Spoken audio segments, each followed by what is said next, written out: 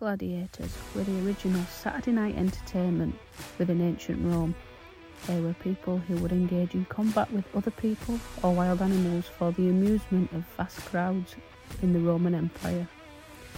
Trained with specific weapons and wearing different types of armour, these combat fighters were a great source of public entertainment for years.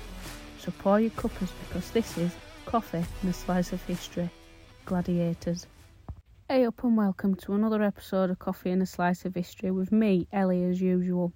I hope you're doing great and thanks to all of you who listened to the last episode, Smuggling into Britain. If you haven't already, I'll put the link in the description below. I don't really have any other announcements for you today, folks, so I'll just get straight on. Hope you enjoy. Most of these gladiator fighters were slaves or ex-slaves, as well as prisoners, and watching gladiators in action was the most popular form of entertainment within ancient Rome.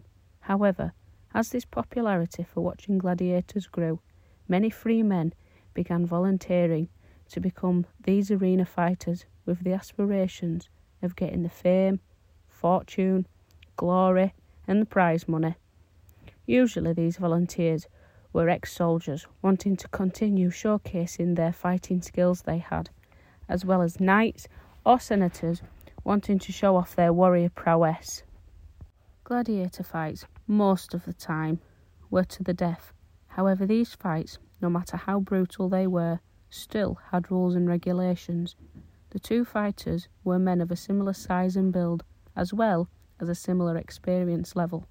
An umpire would often oversee a fight and could stop it at any time, whether a fighter was seriously hurt or the crowd just grew bored of a long drawn-out match.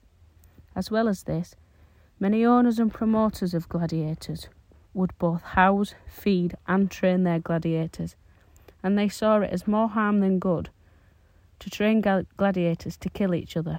So instead, they were mainly trained to wound, maim or disarm a fellow fighter instead. Gladiators, as popular as they were, weren't just used in the Colosseum. They were also used for private celebrations and gatherings. Funerals were the most popular private gatherings, and they would have graveside fights at a funeral service, usually at a father's funeral, in a way to honour it.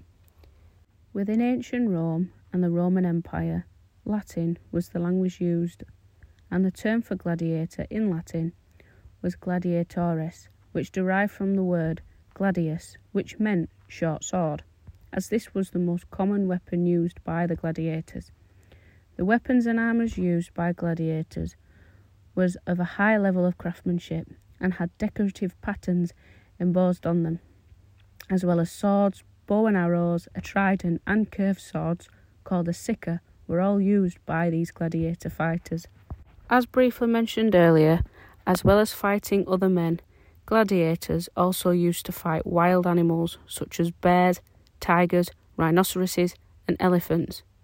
They would leave the animal to go a little hungry, so it would be a bit more violent in its attack against the gladiator, making the brave man fight harder to survive.